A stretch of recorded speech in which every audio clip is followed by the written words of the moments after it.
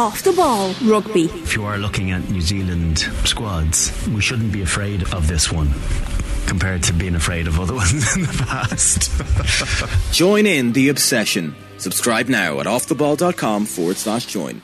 The COYGIG Pod on Off the Ball in association with Cadbury, official snack partner of the Republic of Ireland women's national team. Katie McCabe, a huge goal. I'm very proud of the team's performance. We're going to go out there to beat them. We're going to try and beat them. Hello and welcome to the latest episode of the COYGIG podcast. I am Kathleen McNamee, and to review the final of the World Cup, we have our champions. Spain are the winners in a game that I don't think anyone expected would come around the way that it did. We will be looking back on that today and the rest of the tournament with Emma Byrne and Karen Duggan beside me as always. Emma, we talked a lot about what way this match was going to go, what we wanted, who we wanted to win. What was your immediate feelings on Spain becoming World Cup champions? I initially was very, very happy because it's about the football, isn't it? And they just played absolutely beautiful football. Neither team really showed how good they were. They didn't show their true potential throughout the tournament. And then in the end, Spain did. And that's what it came down to. When Spain play well, click well, they should be winning World Cups. And I think that's what we were expecting them to do if they played well. And they did. They were brilliant. So in the name of football, I was very, very happy. And Karen, what did you... I know Emma said there about the fact that we maybe didn't see either team shine in the way that maybe we would have expected in previous years. But what was it that Spain got so right on the day? In the first half, everything. I think England played into their hands, trying to press them. They're too good, and it just gave them license to show how technically good they are getting out of those tight spaces. And it was like prime Barcelona men back in the day. It was a joy to watch. And before it, I was kind of like staying a little bit impartial, didn't care who won, blah, blah, blah. But once they started that, you're like, okay, well, this is the best team in the world. So best team in the world should win the World Cup. And they did. Yeah, it was funny. It was like, as you were saying there, when you beforehand, you're like, oh yeah, I don't really care. And that was like last year with the Euros final. Beforehand, I was like, no, I want Germany to win. I think like that would be a good result. And then when I was actually watching the game, I could just feel it building in me that I was like, no, I really want these Lionesses to win. Whereas yesterday it was the opposite. Going into the game, I kind of said, yeah, I don't really mind either way. But then the more Spain got on the ball, and when they got the goal, and then when the penalty was saved as well, like I went through all the emotions for them, and I was willing them on. I would have liked to have seen maybe like another goal so that it all felt a bit more tight and exciting than it possibly did at times. But no, we didn't want extra time.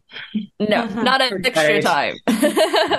Not extra time, but like a 2-1 result by the end of the full 90. Well, 103 by the end of it with the 13 minutes added time. Emma, we have talked a lot about this Spanish team and about the players and the management, but they have their big moments now. I mean, they've already done it at the underage World Cups. Is this a pinnacle for them, or is this a kicking off point? I think it's only going to grow from here. I mean, this still looms over. I'm so bored of talking about Jorge Vilda, to be quite honest. But there's still a bit of a dark cloud over it. But I do think, like, if you had the option, if you want to change women's football in your, demand for better things, there's no better way than winning the World Cup. Like, literally zero. You cannot do any more than that. So I think it is the catalyst for how they're going to improve the league, how to improve facilities, no more turf pitches, things like that they can really work towards. And, they have to invest. The FA literally have no choice now. So it's not about being mates with this person or believing in this coach and supporting that. It's nothing to do with that anymore. It's about women's football in general. They have to invest. They're going to invest. So I think it's a massive thing. And, I don't know if you watched any of the interviews, but that's exactly what Alexia Putellas was saying. She was like, this is going to drive women's football in our country. And, you know, it's already like a religion over there anyway. Everywhere you go, the kids have a football. You know, everybody knows about football. It's massive, massive. There are no other sports to compete with. So it's a massive thing. And now it's about women's football. There's a major focus on women's football and obviously the men's as well, but now the women's.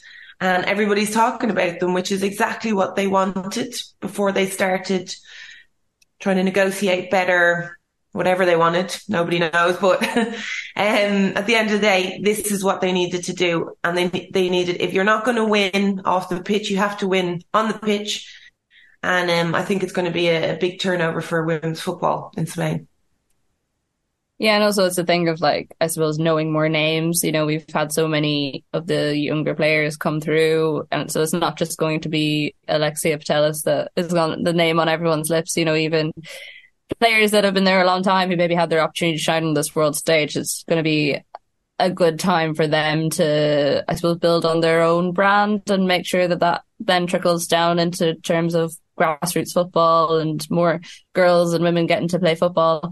Karen, for England, how do you start to kind of pick yourself up after that game? Because what we saw them line out in a way that's not dissimilar to what we've seen in the rest of the tournament.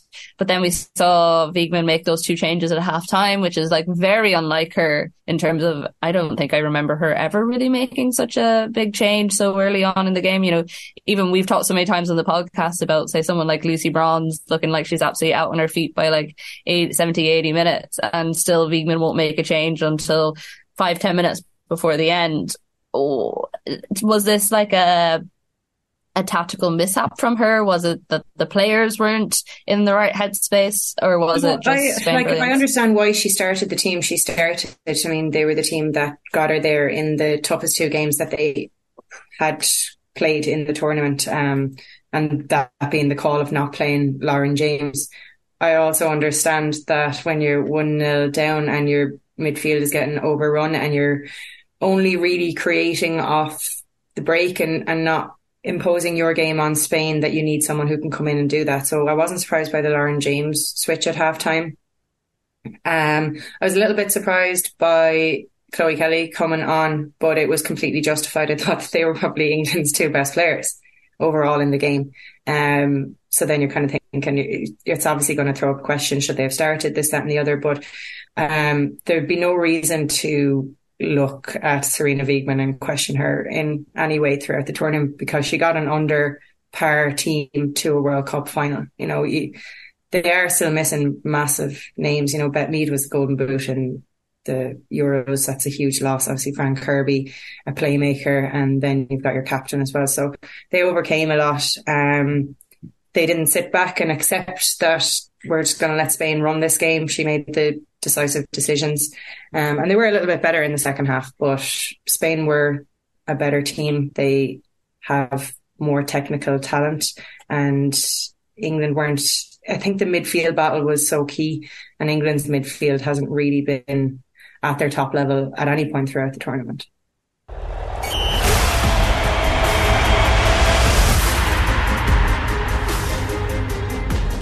Which is strange when you think about it, considering the players that are there in that midfield and how generally solid they are. Emma, what was your takeaway from England yesterday?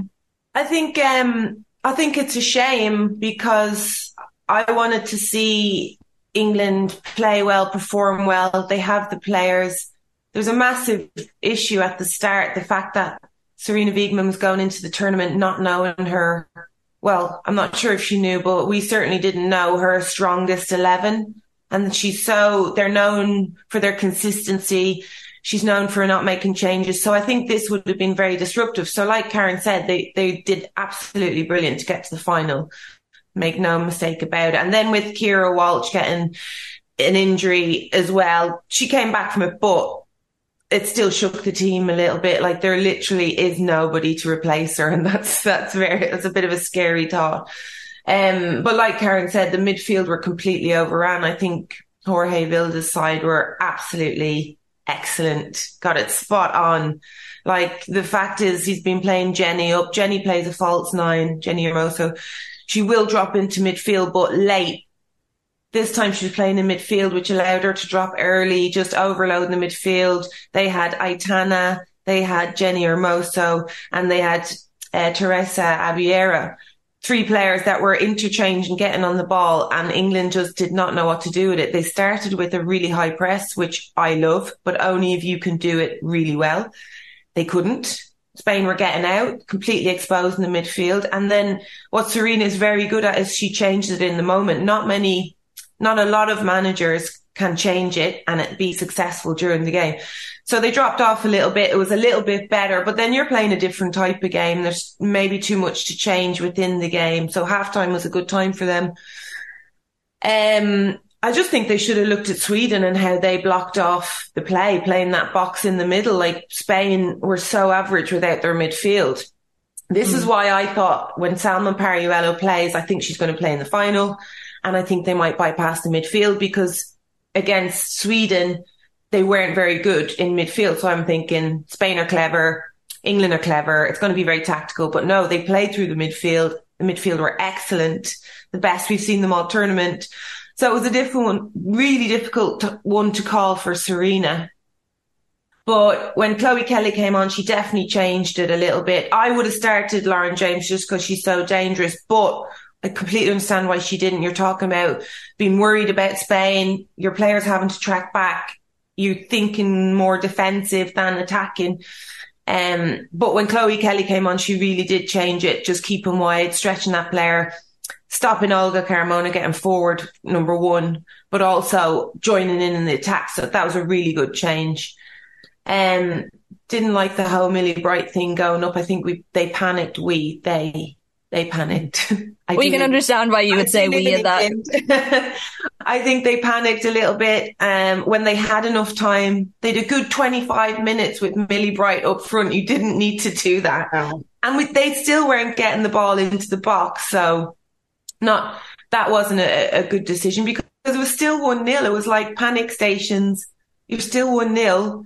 I thought when Mary Earp saved the penalty, that would change things. I was like, this is it. It's going to change. It's going to go in England's favour. But the difference was with Spain and England didn't know when to be composed, when to slow it down, when to keep possession, when to counter, when to turn the screw. And that, I feel, it's not inexperienced because they're an experienced team, but maybe the inexperience of controlling the game like Spain can. So in general, Spain just looked like the team with more quality and more experience. And then for the Carmona goal, Karen, a lot of people talking about the fact that, Lucy Bronze did move out of into the, was attacking up into the midfield, leaving that gap behind her, which isn't something and it's something England should be relatively prepared for, considering how much of a forward-thinking player she is. For you, was that more of a all-round team fault and that was an acceptable kind of risk for her to take to leave that space? Or with the way things were going, should she have maybe not done it and looked for another option? Oh, it was a mixture of both. I mean, she put her head down and ran into 5 Spain players, and the players around her didn't react to make a good enough angle. She was looking for a forward pass and those passes were cut off. She should have turned back, restarted. At the same time, Alessia Russo should have clicked onto the Carmona overlap quicker. When your wing back goes forward, your opposite side should drop back and shift in. And that's just kind of basics, and they didn't, and it left Carter kind of at 6s and 7s, whether she should have shifted wider right or whether she stayed central. And I think the fear of Paralluelo made her stay central, and then it shouldn't be an excuse, but you're thinking Alessia Russo was looking at the ball, as a lot of strikers do when they're in that scenario. They don't tend to look over their shoulder. Also, she was playing as a 2 up top. She wasn't even top of a wide 3. So for me, Lucy Bronze made a mistake running into traffic, and then she trotted back. I would look at her body language after she lost that ball. She was throwing her hands up in the air rather than sprinting back centrally. If she sprints back centrally, maybe it gives Carter bandwidth to leave. But all this is a split-second decision, and it's easy to lay blame.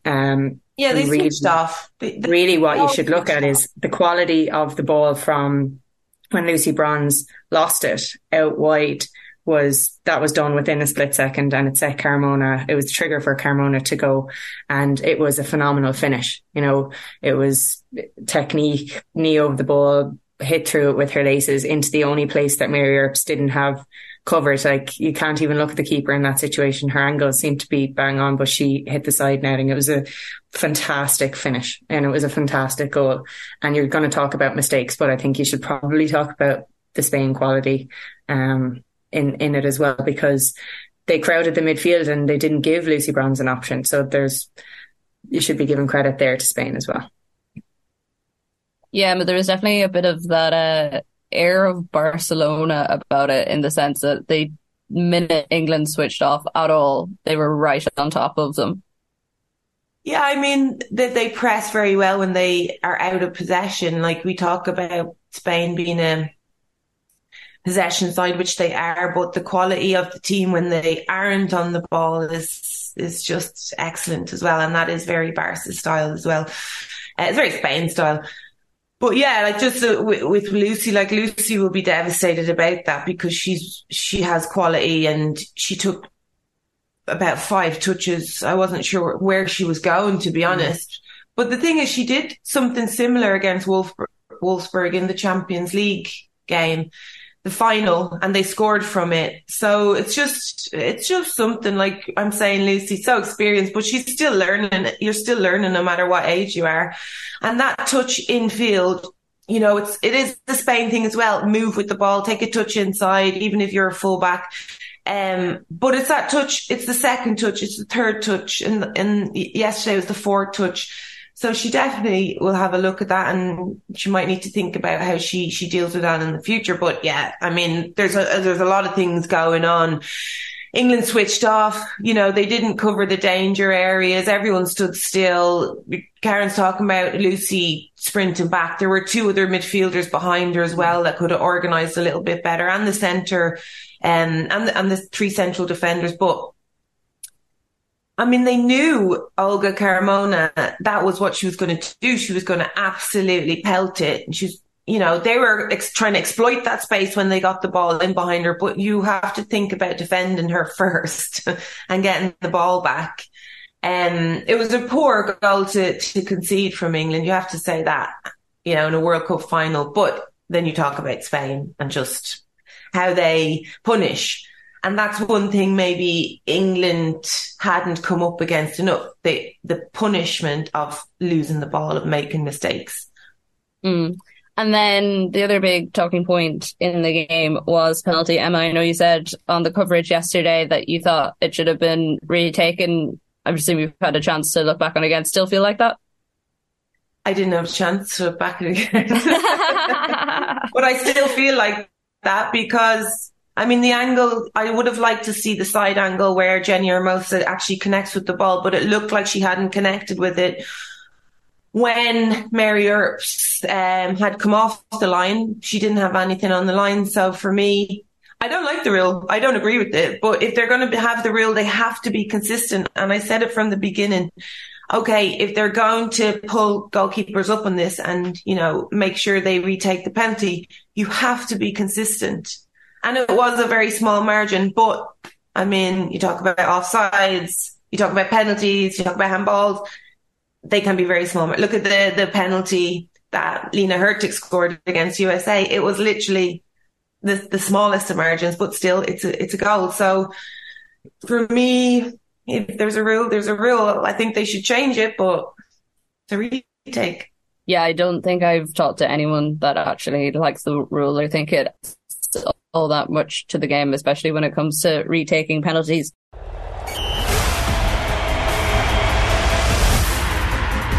Karen, it wasn't a particularly good penalty anyways. I know, like, Earps, obviously, it's always great to get the save, but there wasn't a lot of power behind it. It was at a decent level. Any penalty that can be caught is not a good penalty. Like, very, very poor penalty. And I didn't expect it, because I thought Hermosa had a pretty much flawless game other than that. I thought she completely dictated the midfield. I'd say her passing stats, her pass completion rate, and the amount of time she kept possessions through the roof. Like, she was brilliant. But yeah, it was just a terrible penalty. It would have been terrible if that had been the decider. Maybe it would have added to the excitement if England had gone pitch and scored, but it would have been an injustice to her on her performance, because she was top notch. Yeah, I was kind of relatively surprised that it didn't kind of get England going a little bit more and think like, okay, right, we just had something go our way. Like Emma said, they panicked. I think putting Millie Bright up front wasn't working, because they still didn't start lumping balls down, and when they did lump it, it was like Millie Bright was waiting for the knock on, which is not, that doesn't make sense either. So I think it was just adrenaline and emotions ran too high for England at that point, and they just knew that they weren't going to create anything easily. I'd like to know if Rachel Daly was injured when she was taken off, because you took off your two goal scoring strikers in Russo and Daly. I think if you took off one and changed the other, you'd be like, yeah, it makes sense. But gonna let my dogs have one. They've probably seen a leaf or something blown across the driveway. I think it would have been really interesting if Daly had gone up front. I mean, you don't need Millie Bright up there if you've got Daly. Daly's excellent in the air. I'm just wondering if she was injured, because she was pulling up a little bit during the first half. I think it would have been take Russo off, agree with that, put Rachel Daly up front, and I think it just would have offered something different. She's in form, excellent. I think she had a good World Cup, don't get me wrong. I think she does a really good job, but she wants to play number 9. She's a goal scorer. I think that would have changed the dynamics completely, but I'm guessing she's injured. Yeah, it seems to be the only thing that makes sense that she would be injured, because, as you say, if you are looking for that goal scorer, your current forwards aren't doing it for you. Why not chance it, especially if nothing else is kind of working for you at that time? Well, though there's the other side of the fact that Beekman just really doesn't like paying her in that position for whatever reason. So we have our champions. We have Spain. They've won the World Cup now. We think they're going to kick on. You have players like Sama Pariuelo winning the Young Player Award. You have, the Barcelona contingent that are in there are incredible. Is this the sort of team that's now going to go on and win the Euros, or are England going to learn from something like this? And I thought it was kind of funny that England had been the ones prior to the final being like, oh, we've been in a big final before, we know how to win these things. And I know, Emma, you said, well, most of these players did in the Champions League final and won it. Like, they are board winners. They know how to cope with the pressure, and they've been in big finals. This is just like the next biggest final they've been in. So is this kind of a certainty that they can dominate now for a little while on the international scene, or have you seen enough from other teams during this World Cup to think that it's going to be a bit more, I suppose, tit for tat? We don't know who might dominate over the next coming years. I don't think we can say they're going to dominate, because I think the World Cup in general, the standard has been excellent. It's not surprised me, but I was just so happy to be able to say, look at this. This is just amazing. Every single game, you could pick something out of it and just be, so proud. I think Spain should kick on. You never worry about the Barca players, because I'm not anti any other club in Spain. People think I'm just Barca. I am Barca because they do things right, and they've got incredible players.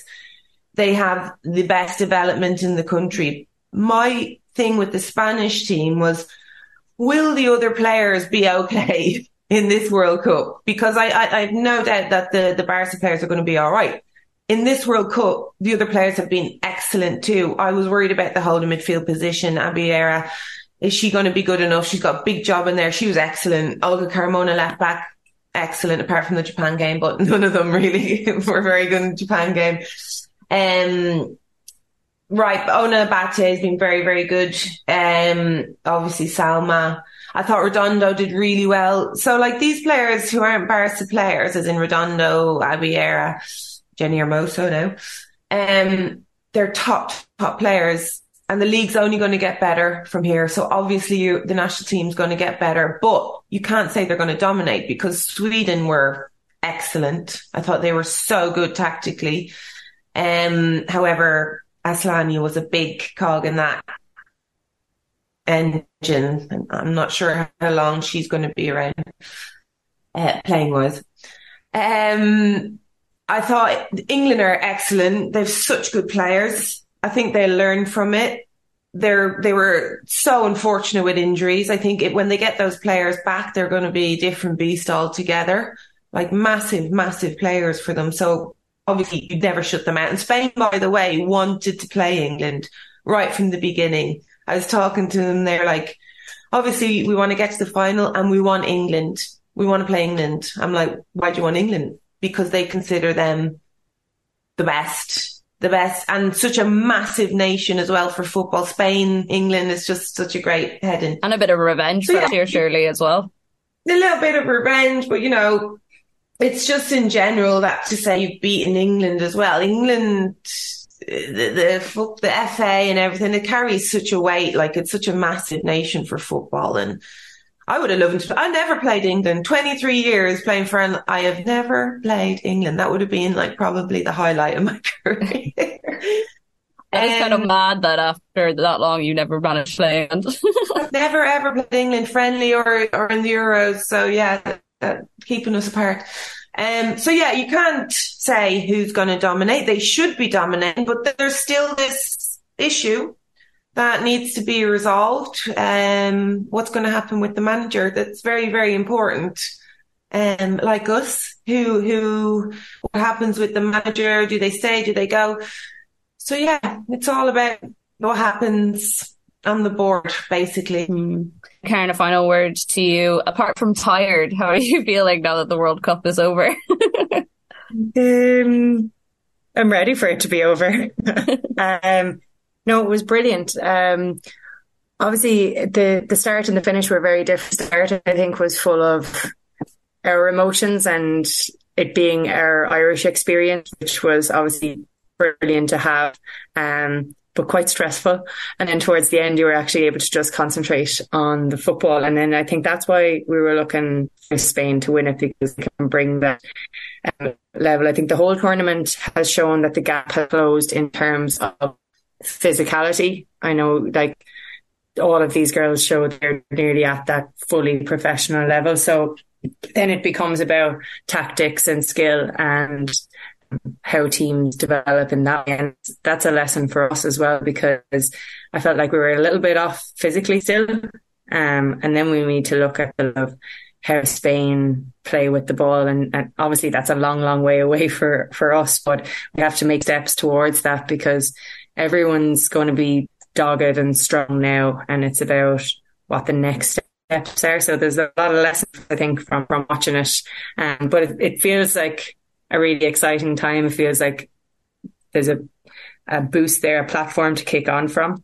Not just for Ireland, I think generally ever. I think it was class. And it was a lot of talking points, it wasn't short of drama. Like Germany knocked out England, USA knocked out in kind of dramatic fashion. That was great to see. We have a new winner. Yeah, it was a phenomenal World Cup all around, I thought. Yeah, delivered on a lot of things. And like you, I actually felt like I went into mourning this morning whenever I woke up and kind of realised there's no more football to watch for the World Cup. I don't know, I feel like we've just been building it up. Like, we've been talking about this for how long now, Karen? Since we started the podcast, we've basically been like, the World Cup, that's our dream, that's our aim, that's where we're going. And now it's all over. And we're like, we performed and we had all those experiences. I'm like, what now? Well, what now is Northern Ireland coming up in that game in the Aviva, which we will be talking all about, of course, closer to the time. But for now, Emma and Karen, thank you very, very much as always. The COYGIG pod on the ball is brought to you by Cadbury, official snack partner to the Republic of Ireland women's national team. As we said, this World Cup is sadly over, so there's no more football for us to talk about for a while. So we'll be taking a short break, but we will be back for all the WSL and international action very, very soon. So yeah, thank you to everyone who's listened to the podcast over the World Cup, everyone who's messaged in, everyone who has come up to us and said that they really enjoy listening. We do appreciate it, and we look forward to bringing you the new season very, very soon. The COYGIG Pod on Off the Ball, in association with Cadbury, official snack partner of the Republic of Ireland women's national team.